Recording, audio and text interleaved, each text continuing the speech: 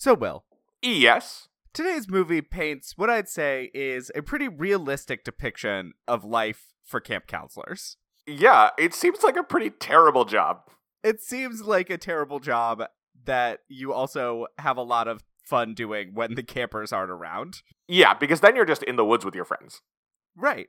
Like, when I was going to summer camp, like, the counselors had their own campsite where they all stayed, and it was legendary. Everyone was, like, always talking about all the cool stuff that was happening there. And in retrospect, I feel like it was like middle school boys talking about the girls' bathroom, about how there are, like, couches and stuff in there. Like, I think most of it was probably made up. See, I am on the fence because when I went to camp, all of the counselors got one day each week that they were all off and had a night away from the camp. And usually some rich counselors' parents had a house on the lake and they would all go stay in that house. And it easily could have been completely boring, or it probably could have been a drug-fueled sex bender that one night. I think I sometimes feel it like was it's one, 50-50. and sometimes it was the other.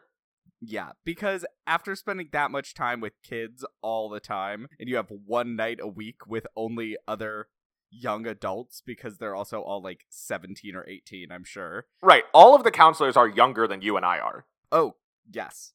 They were all freshmen in college, usually. And then the assistant counselors were like late high school aged. It's weird to think about authority figures. Now, Yeah. of course, when I was at camp, one of my closest friends wasn't the counselor one year, but it was the nurse.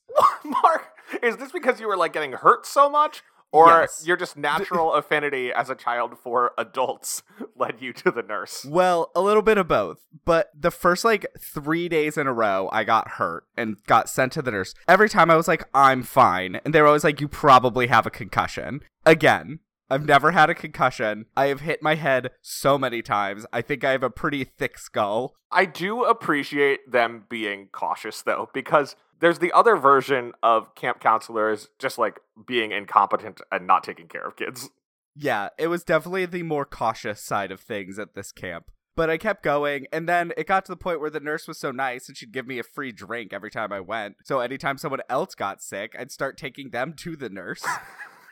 And then that was the year I was on a boat with my sister, and she stepped on a cushion, and it fell through into the engine. And Oh my she gosh. almost, and her toe pad almost got completely cut off on one of her toes. So then I had to walk her to the nurse also. And I think she ended up having to go to the town and get stitches. Yikes.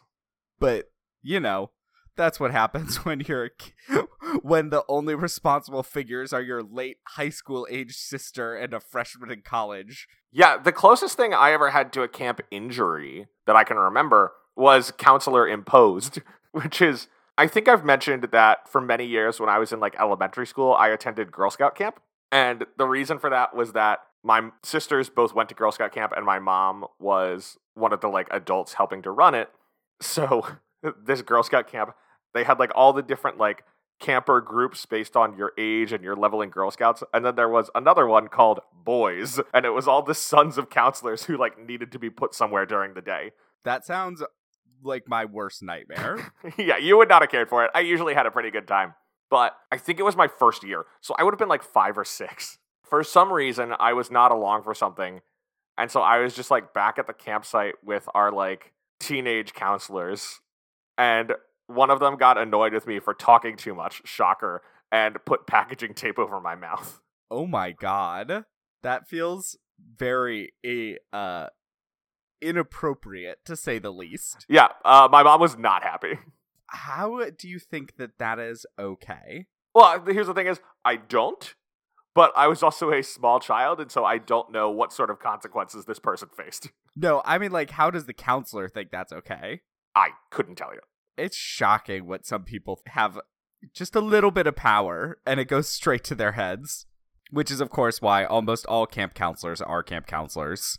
Or, I mean, a lot of them are just, like, really into the camp. Oh, that's the two strands of counselor. Yeah, like, I went to, then eventually Boy Scout camp for many summers, and the Girl Scout camp I went to was just a day camp. Boy Scout camp, which I went to through middle school and high school, was a week where you were, like, staying in the woods. We went outside Pittsburgh, and there were counselors there who would go year after year after year because they loved the camp.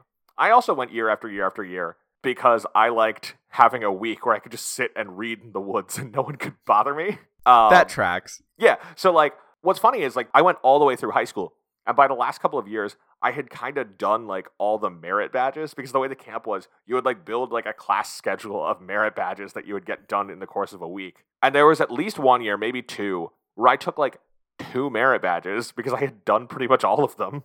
And so then I would just pack, like, 6 books in a bag and take them and just read for a week. Oh my god. That would not have flown at my camp. So that was the point then where they were aggressively trying to recruit me to be a counselor because they were like, you've been coming here longer than most of the counselors. You are older than many of the counselors. Why are you not just doing this? And I was like, no, I just want 1 week. Oh my god. Now, my camp, of course, in the North Georgia mountains, opened in summer of 2020 for, I think, less than a month. Oh, had no. 800 confirmed cases of COVID and had What? to shut down. So it was like one of those camps. Oh, yes. YMCA camp in rural Georgia in the, like, Blue Ridge Mountains up Yikes. north. A time. That's a real Camp Blood. A real Camp Crystal Lake situation. Except instead of Mrs. Voorhees, COVID said you have to stay closed. Oh my god. All right, so should we start talking about today's movie? I need 1 second because I realized I didn't make the points. Oh my god, okay. Vamping, speaking words. My god, the last point happens like 40 minutes into this hour-and-a-half long There's movie. not a lot of romance in There's this movie, not a lot Mark, to despite talk its about. reputation. And it's weird to make points because I did not catch a lot of names. Well, that's what Wikipedia is for. All right, now you can transition us if you want.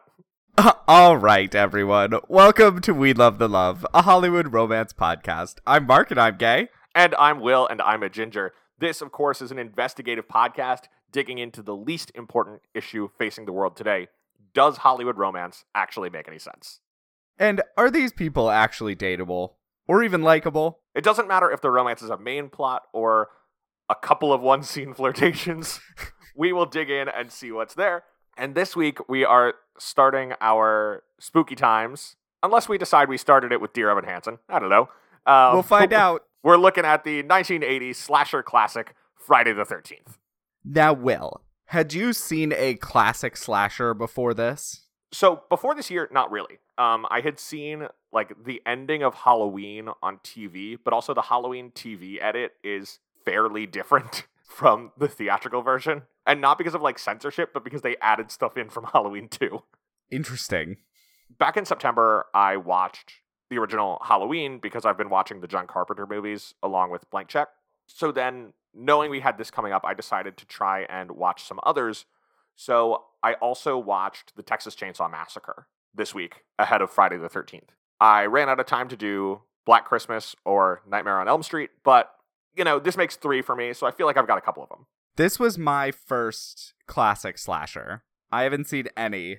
And I have to say, I understand why this is in the queer cinema canon.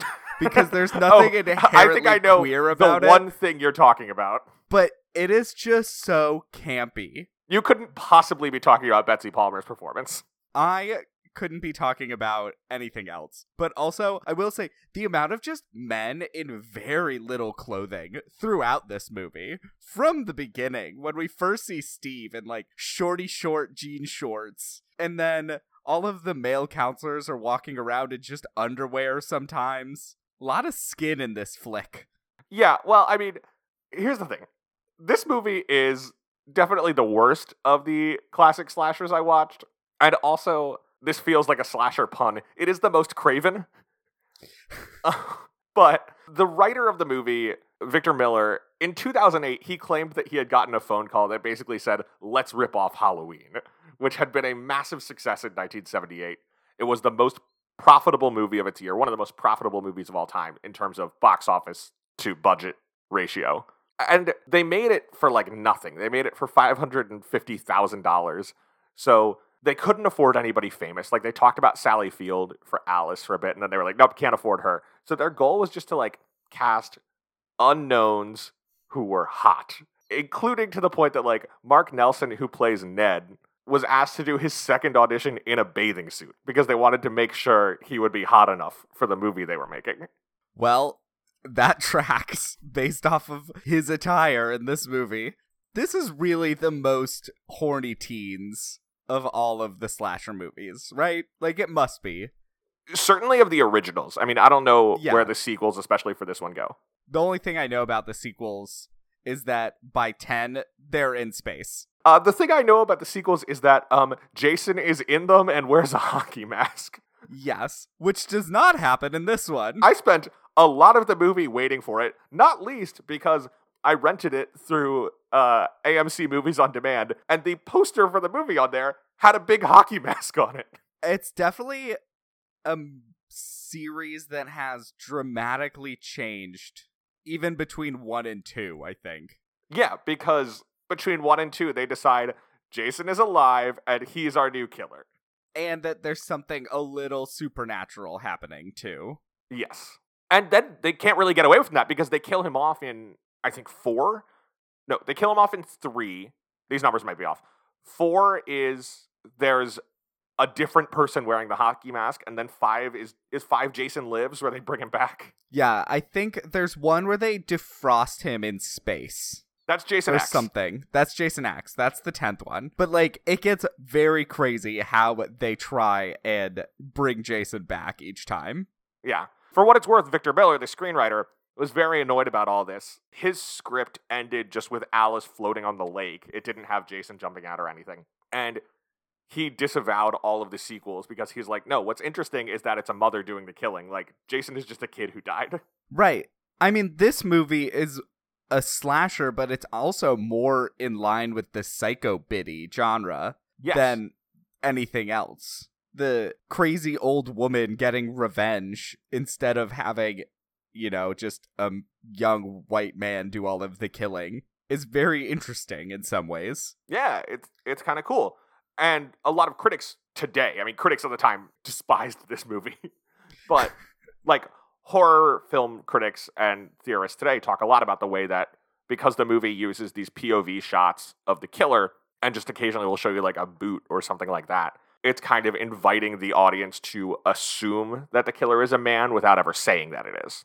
Right. And they show the hands, but her hands are, like, Often because gloved. she is, also because she's older, her hands are kind of not, you know, classic, petite, smooth-skinned hands that you would immediately think, oh, those are, you know, a traditionally considered woman's hands. And it's also because you're expecting it to be a man, so you assume they will be a man's hands. All the more so if you are aware of the cultural imprint of these movies, which apparently is entirely from the second one.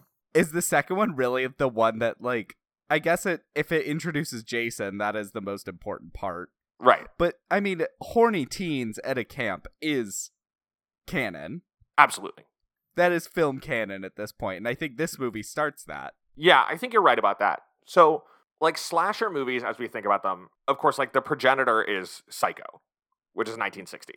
Right. And then the genre really takes off in the late 60s and the early 70s, the way horror does in general. And one of the big reasons is because Hollywood finally ditches the production code and replaces it with the MPAA rating system. And what that means is you no longer have to theoretically accept that any person is going to walk into any movie. So you can just, like, make an R-rated movie.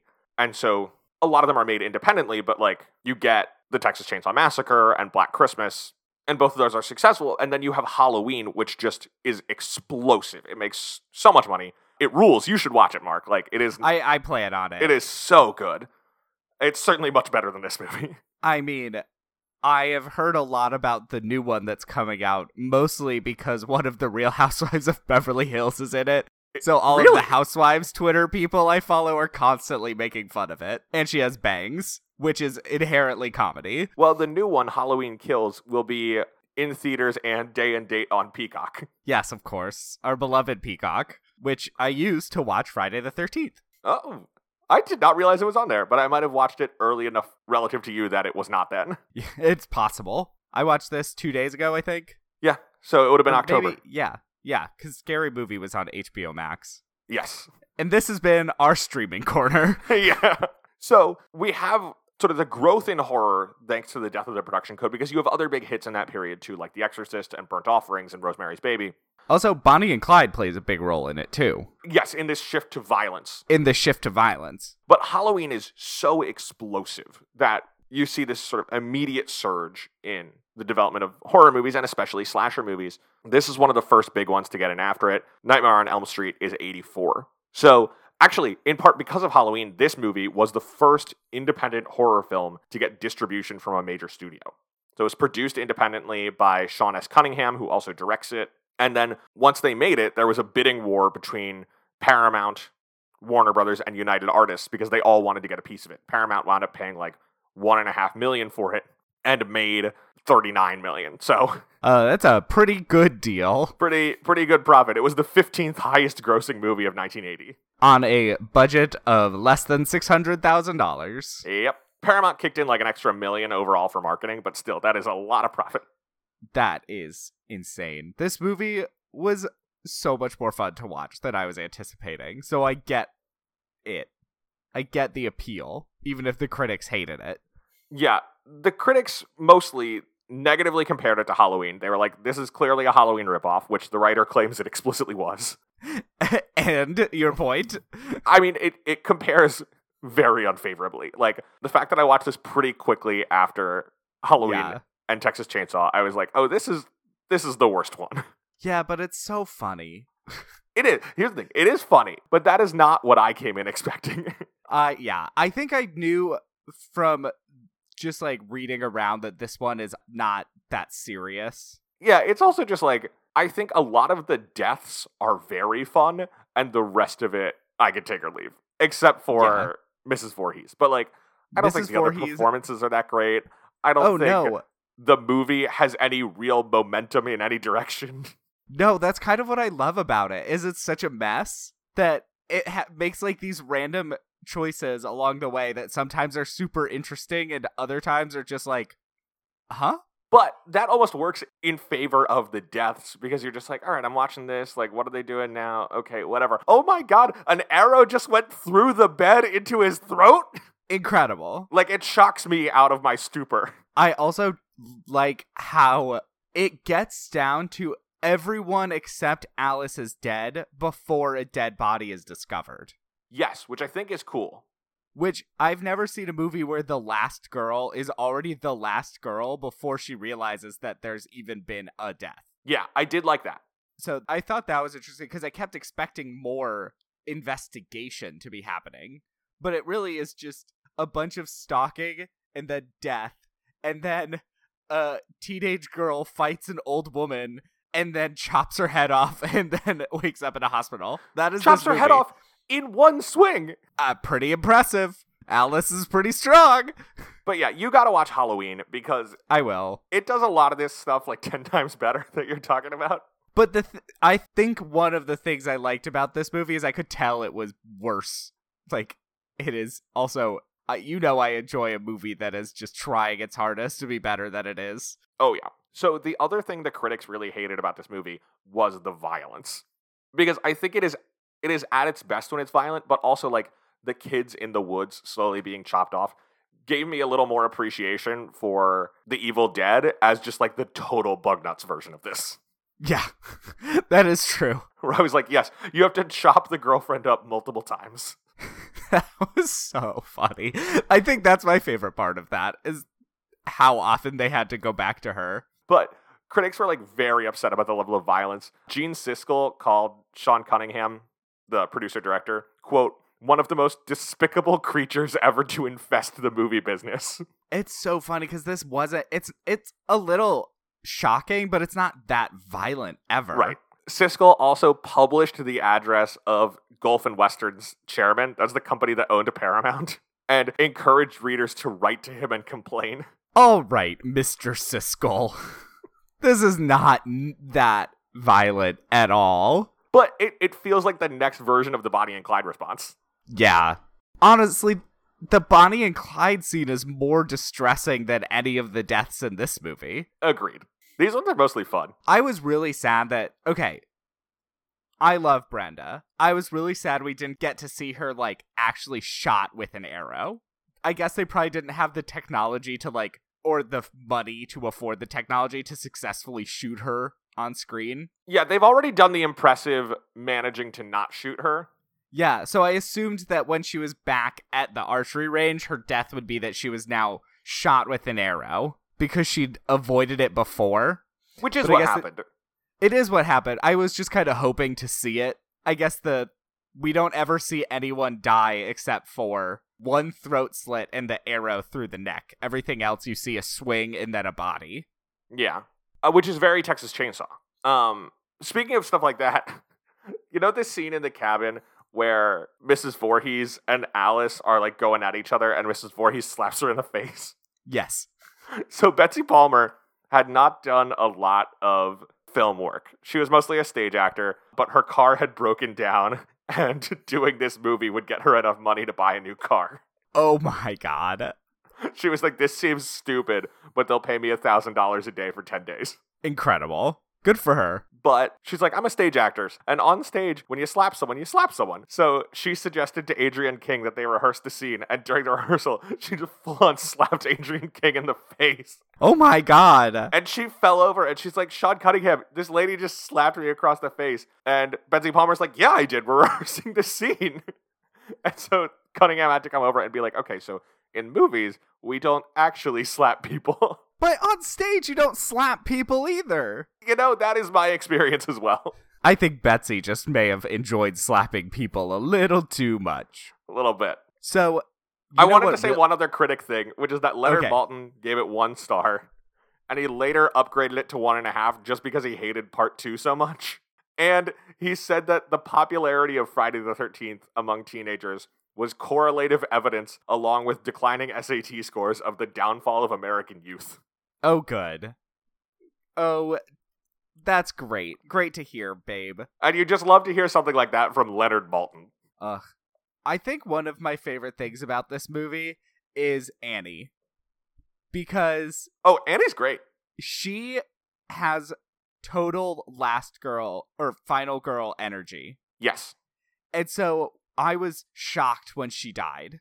Truly, I expected so much more of the movie to be about her. You and assume she's the Alice. lead. You assume she's the lead, and then she dies. And I think that's one of the best choices the movie makes. Because also, Alice is not a traditional final girl because she's implied to have had sex.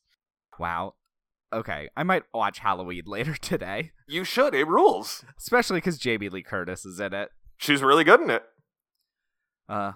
Then I have so many to watch before I can get to Halloween Kills and Kyle Richards. No, because Halloween 2018, whatever year that Yeah. was, is a direct sequel to Halloween 78. Oh. You skip all the... There have been 3 different Halloween movies that say, ignore the continuity, this is a sequel to the original. 3? Well, Halloween 2 doesn't count. Halloween 2 just is a sequel to it. And then twice they've gone back and been like, ignore the other sequels. Which is the one that's like famous for being super gay? Is it Halloween 2 or is it Nightmare on Elm Street 2? I do not know. There's one that's just like super I don't know how to. I think it's kind of like he's in love with the killer, maybe?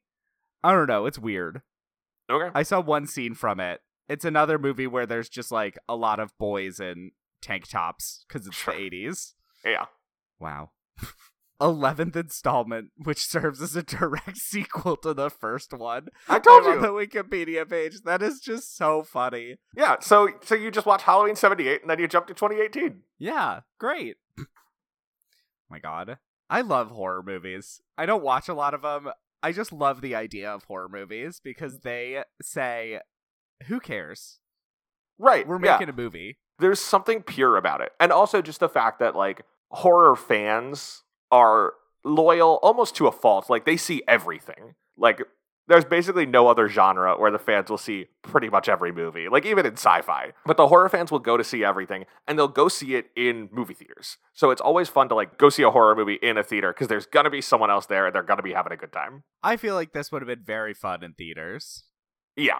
I'm trying to remember off the top of my head. I think there has been a Drag Race acting challenge where someone played Mrs. Voorhees-esque character.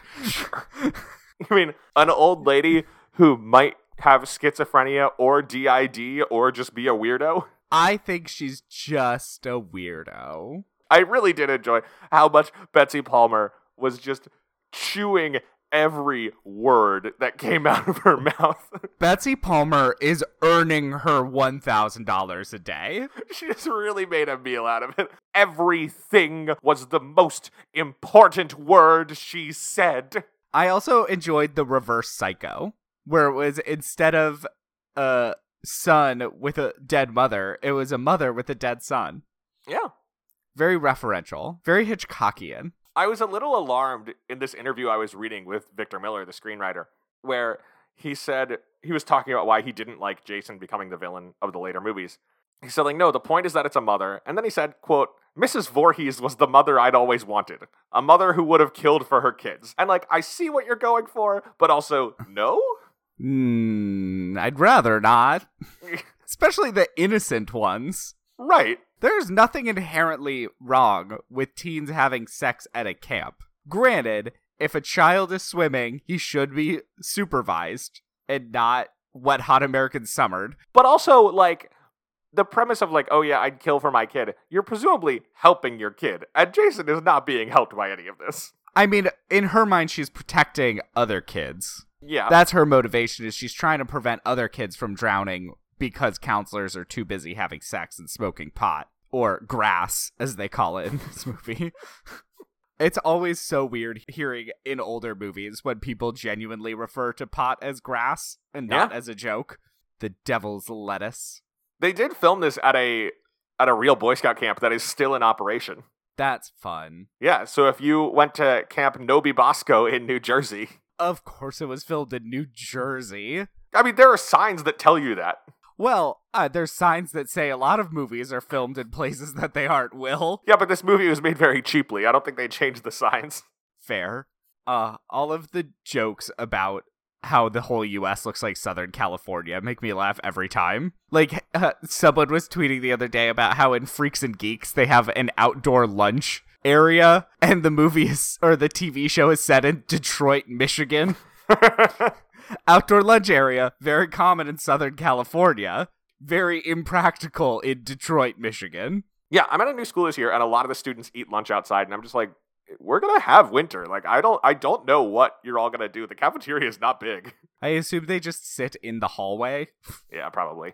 Get in your way. I don't leave my room. I teach all my classes in the same room, so I walk in at 7:30 and I walk out at 3:15. Perfect. So you can decorate it as much as you want, too. I do, yeah, it's a lot of fun. The thing is, my building is freezing. So I have a door that goes directly outside from my room for, like, fires and stuff like that. It locks, so, like, I can't just use it as my entrance. But every once in a while during the day, I have to just open the door and just stand outside a little bit to warm up. Oh my god. Well, soon, knowing DC, they will switch it to heating, and you will have the exact opposite problem. Well, I'll have this exact opposite solution. Yes. Because in DC, the buildings are always heated so hot everywhere you go. All right, now that we're on to air condition or HVAC in general, I guess. Look, it's a boom time for HVAC discussions, Mark. It is a boom time. My office apparently had their HVAC go down twice in the last week, and both days I was not there. So thank goodness I was not there when it hit 80. Oof, no thanks. All right, so Will, in case you didn't know, every week we break down the romantic plotline of a movie into 5 points to help guide conversation. I believe at this point we have told you the whole plot of this movie, which is very minimal. So why don't you take us to point 1? Yes. My caveat here is I had a hard time tracking a lot of characters' names. I knew vaguely who most of them looked like, and one of them was Kevin Bacon. So I could just be like, all right, that one's Kevin Bacon. I supplied some names on his list through the Wikipedia page, but also the actor names, cast names, character names, not really that big of a deal. They were all just teens. They also all kind of run together. I thought Ned and Bill were the same character for the first half hour. Yes, me too. They cast very similar looking actors in those roles. But anyway, we got to talk about the critical romance of Friday the 13th. This is the original 1981, not the how many movies have there been called Friday the 13th? I think we're at like 11. Well, I'm not talking about sequels. I mean ones that are literally just called Friday the 13th. It looks like just 2. I thought there was a third one. Okay. There's Friday the 13th in 1980, Friday the 13th in 2009. When they decided to make this movie, it was originally called A Long Night at Camp Blood, and then they decided on Friday the 13th. So Sean Cunningham took out a big ad in Variety announcing, like, production has started on Friday the 13th. And his plan was, look, someone else might have that title, and if they do, they'll contact us after they see that ad. What a way to do it. Fun fact I just learned. Yes. Bill, the actor who played Bill, Bing Crosby's son. Yeah, and this is his only theatrical film.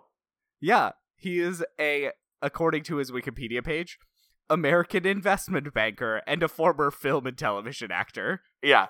Really, Bacon is the only one who has a long film career out of this. The others have very few credits coming in, and for a lot of them, this is their last credit. For some of them, they have like 1 or 2 more. Kevin Bacon, of course, he had already been in Animal House. He has a long career after this, obviously. Footloose is 1984, which really launches him to the next level. Adrienne King, this is her first appearance. She was also an uncredited dancer in Hair and Saturday Night Fever. She retired from film in 1983 after a really upsetting experience with a stalker, like who had been tracking her for a while and like slipping messages under her door, and at one point like put a gun to her head. She retired for over a decade, and then in the mid-90s came back as an ADR performer. So she does like bits of looping voice dialogue in a lot of good movies like Jerry Maguire and stuff like that. Wow. That's so upsetting. It's really upsetting. It's upsetting to read about. I can't imagine experiencing it. I really enjoyed her performance too, because she's good. She's very good. And that stands out in this movie. And it stands out, and none of her choices make any sense, and yet I go with it. Like, the fact that she gets in the Jeep that functions, but it has a dead body, and then just leaves instead of driving away with the dead body. I mean, I get how that's alarming, and you're just like, get away from the dead body. It's a natural revulsion response. Yeah. I feel like you can also just kick the dead body out and drive away. Her survival instincts are not that strong. But that's also the dead body. Like, that's Steve's body, right? This dude that she's, like, maybe been banging? So, I think it's Annie's body in the car, You're right. who she hadn't met before. So, I know it's hard to watch, and I think this is also why I watch Scream, is because the point of Scream is that they've watched horror movies so that they know the rules, and you don't know how you would react in that situation, but I still feel like she should have just driven away. I like movies where characters behave the way audiences say they should and are punished for it. Like in Prometheus, it's the dudes who say, this situation is creepy, we should leave. They're the guys who get killed. Also, anytime they split up in this movie, you never want to split up because you always need eyes on your back. Yeah, but the problem in this movie is that they have eyes on each other's backs. Yes. And also, they're too busy banging. Well, that's what I meant. They're staring at each other's butts. Oh, that's not how sex works, Will. Well, don't knock it till you try it. Okay. All right. So you asked me to introduce the romantic points of this movie. Right. Yes. Point 1, Will. Point 1 is our prologue in 1958. Somebody will see. Does Marianne kiss as big as I do? How would I? Oh, you. You said we were special. I meant everything. So camp is just going on. We got a bunch of counselors hanging out, singing songs, very classic camp songs on guitar. Seems that Camp Crystal Lake might be a Jesus camp. It might be a Jesus camp, or it might just be 1958. Hard to say. Hard to say. And 2 of the kids sneak off to a barn, and they're kissing. And then the girl is like, does Marianne kiss as good as I do? And the guy's like, I wouldn't know that. She's like trying to catch him and see if he's been kissing other girls. But they do start fiddling with their pants. Yeah, they go up into the loft of the barn, and they definitely, they don't have sex, but they like get handsy, like shirts come open. Yeah, pants are unbuttoned. They're at least in progress. Yeah, I feel like they are building towards sex. Yes. But unfortunately for them, an unknown figure who we take the POV of, which is also very Halloween, although it's done better in Halloween. This unknown figure comes up the loft and slashes their throats with a knife, and they're dead. One of my favorite things about this movie is the throat slashing, because none of the throat slashing ever gets remotely near the jugular or the other one. It's very trachea based, so there shouldn't be as much bleeding. Yeah, but like that's what you're here for. Yeah, but it's just, even when it's pretty slow motion and you have a close-up view, the cuts on the throats look so small sometimes. Yeah, but it's like when you go to see a production of Sweeney Todd on stage. You're like, obviously, like, they can't murder a live actor here, but you want to see some blood. Yeah, I don't know. Maybe we should start murdering more actors on stage. Well, we have talked about that on this show, where we said years ago that the winner of Best Original Song should have a big bell dropped on them like in Coco, so you have no repeat winners. Oh, right. Of course. Yeah, save it for the award shows, Hollywood. Yeah, so they die, and I think that's point 1. That's it. Yeah, we never see those people again because they're dead. Point 2. Point 2. Get ready for that sentence to be said a lot. We're told it's the present, which clearly means 1980, just given the amount of time that's passed. It's been 23 years, I think. 22. 22? Yeah. Yeah. We learn through Annie, who is not the lead of the movie, that Camp Crystal Lake, which is now nicknamed Camp Blood, is reopening. And this guy, Steve, his family owns it, and Steve is trying to get it going, and he's been hiring some hot teens to come and work at it. Steve is definitely asking them to take their shirts off as part of the job interview. Yes. And so we start off with like a bunch of the counselors working their way up, but Alice, Adrienne King, is already there, and she clearly has like some kind of funky relationship with Steve. It's unclear necessarily if they have been banging, but they've definitely been making out. And she's drawn him. Yes, she's an artist. You want to leave? I don't know. I may have to go back to California to straighten something out. Come on. Give me another chance. Stay a week. Help get the place ready. By Friday, if you're not happy, I'll put you on the bus myself. All right, Friday. I'll give it a week. It's very odd. Their relationship is so strange because it's just never explored. Yes, it's weird because then Steve is gone for most of the movie. Right. But they clearly have had some kind of physical relationship. And she goes up to Steve and she's like, yeah, this isn't working for me. I want to leave. I'm out. And he's trying to convince her to stay. He eventually says, like, give it another week. By next Friday, if you want to go, I will take you to the train station myself. Like right before the student or campers arrive, I guess. Yeah, like help us get set up. We're still putting these buildings back together. Yeah. This camp is nowhere near ready for campers, and yet I think they have like a week to finish. We're told Steve has been working on it for a year, and I'm like, Steve, you're working on it for a year and you're putting the gutter up now? Like, you should start there so that you don't have more water getting in the way for the entire year you're working on it. Yeah, he's not great at this. Yeah. Yeah, Steve also introduced in a hat, a yellow neckerchief, and short jean shorts. It's a look. And a mustache. Of course. Yeah, I don't understand the short shorts in the woods. Not very tick-safe apparel choices happening in this movie. You got a lot of ticks in Jersey. A lot of mosquito bites. These people, whole body, head-to-toe mosquito bites. Anyway, that's point number 2. The relationship between Alice and Steve is never mentioned again. Yep. Just to give you some context, Steve goes into town to buy stuff, gets stuck because of a storm, makes it back to camp. Yeah, his truck can't get going in the mud. Finally makes it back to camp. Maybe we'll see Alice again. And nope, he gets stabbed. Point number 3! Ned. You know, you're beautiful when you're angry, sweetheart. Yeah? Yeah. Did you come up here to help me or to scare me to death? God, if you do that again, I'm going to tack you up in the wall to dry. God, but I love that sexy talk. The teens are just having a good time. You know, they're doing some work, but they're also just having a good time playing around camp. And Ned goes in the water, and oh no, it looks like Ned maybe can't swim. Yeah, he's throwing his hands around. Everyone's freaking out.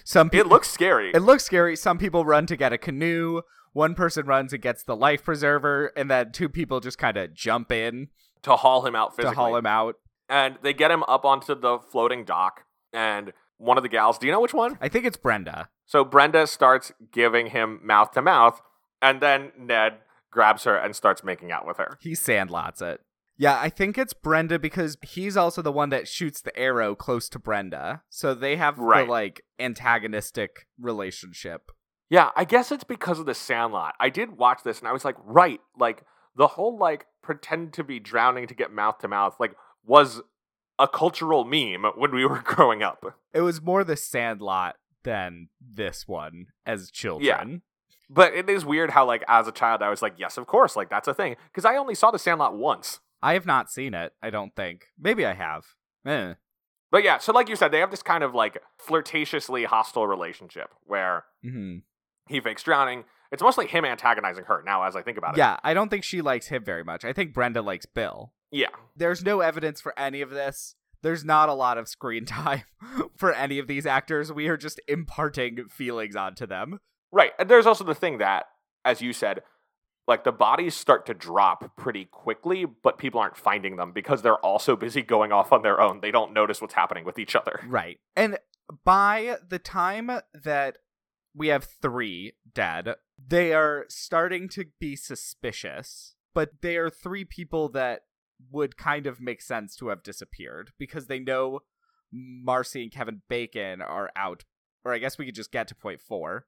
Yeah. So point number 4, yes, there's like a rainstorm going on. But Marcy... Deluge, you could say. I like it. They do have, like, clearly, like, rain machines for that. But the first time you get the signal that, like, this storm is coming and it's supposed to be lightning flashing, it is so clearly, like, they are just in broad daylight and they're flashing a lamp at the actors. Like, it is the cheapest effect you've ever seen. Oh, yes. This movie wears its budget with pride. So, Kevin Bacon and Marcy go off to wander away. They are clearly going to a cabin to get it on. And Ned's being kind of annoying towards them, but they kind of shoo him away. It's gonna storm. You can tear down that valley like a son of a gun. I've been afraid of storms ever since I was a little kid. No, really? Yeah, I've had this dream about 5 or 6 times where I'm in a thunderstorm. Mm-hmm. And it's raining really hard. It sounds like pebbles when it hits the ground. I can hear it. I try to block out the sound with my hands, only it doesn't work. It just keeps getting louder and louder. And then the rain turns to blood. And the blood washes away in little rivers. Right, yeah, he keeps trying to, like, come along, and they're like, dude, we are trying to have sex right now. And they have a nice little flirty evening, like, they dance a little bit in the cabin. They have a nice time. They have sex on the bottom bunk. They're the only couple that actually does have sex. Yes. And I think it's because they're the only actual couple. There are a couple when they come in. So then Marcy goes off to, or no, it's even, they are having sex. And the camera pans up, and Ned's dead body is on the bunk above them as they're having sex. Which is great.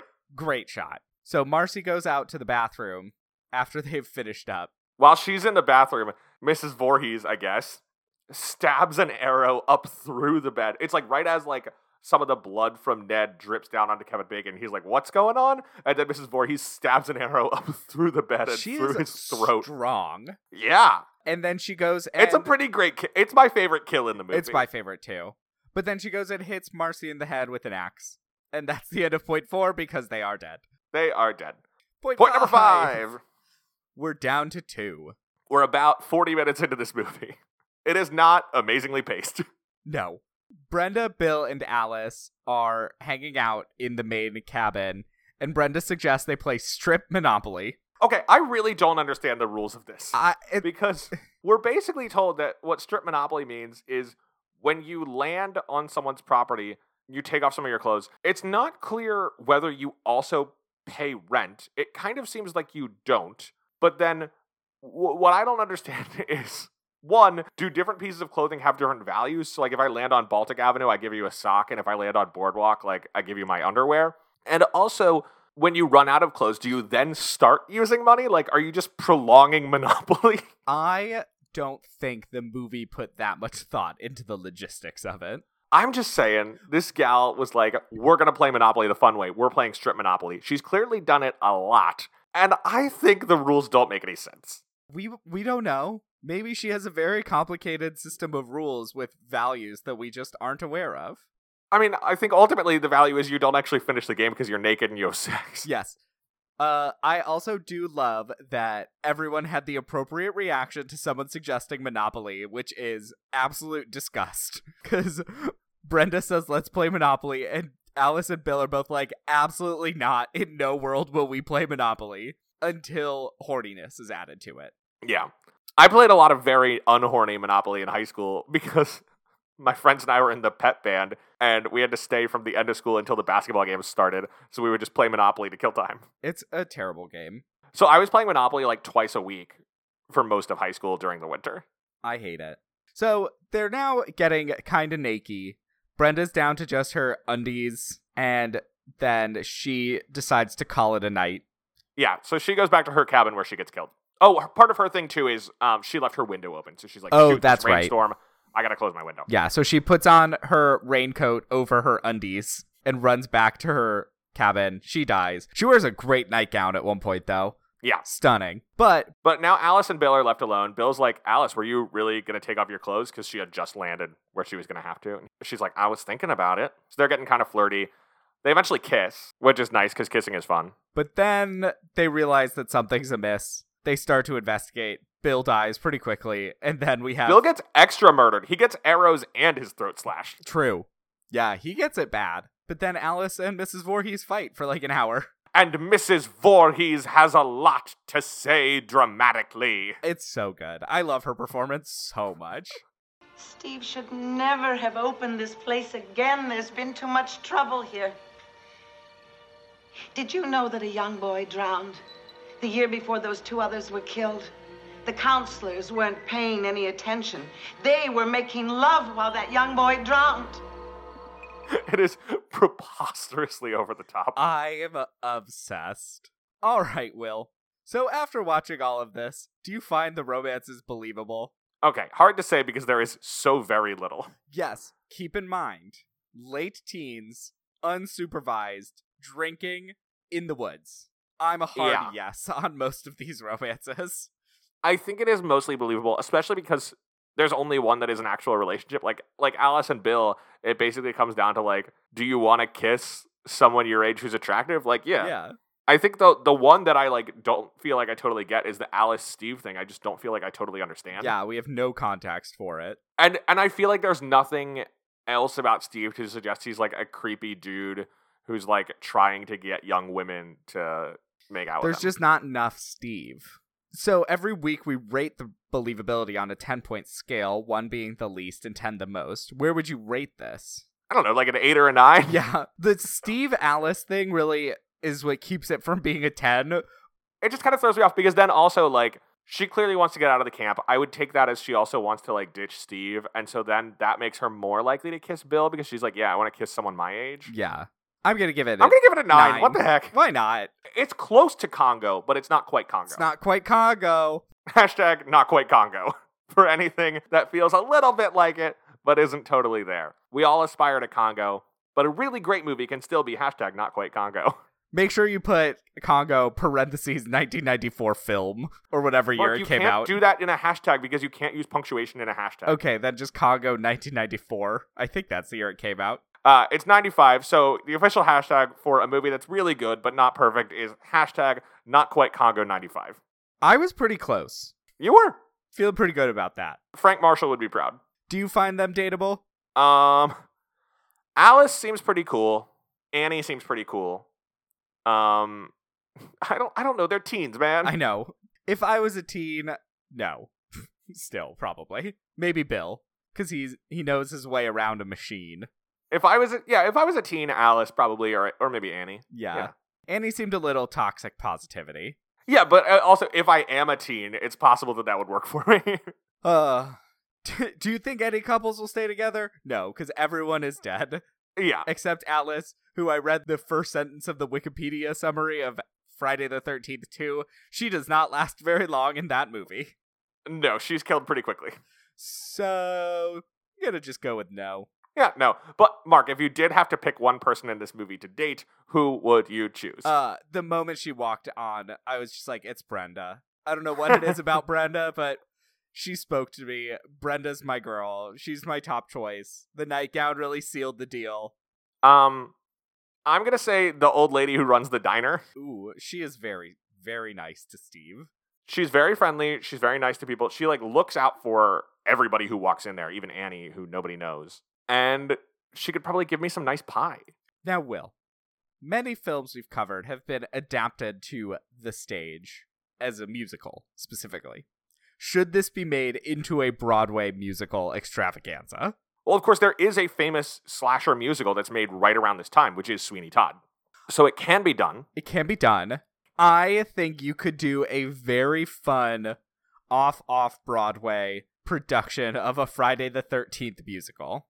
In a, terrible New York theater sense. It feels like a Kimmy Schmidt joke. So that's why I think it could be fun, but not good. Well, unfortunately, all the YouTube videos have been deleted. But in 2013, Connecticut College hosted a workshop of Friday the 13th, the musical. Of course it happened. As far as I can tell, it has never been put on anywhere else. But they did do it. I feel like it would be really fun to go see a slasher, a camp slasher musical at midnight. I have found a lot of articles that talked about it, including recent articles that all link to these YouTube videos of it, but they've all been deleted. What a shame. Who's cracking down on the copyright for this musical that nobody's putting on? Connecticut College, maybe?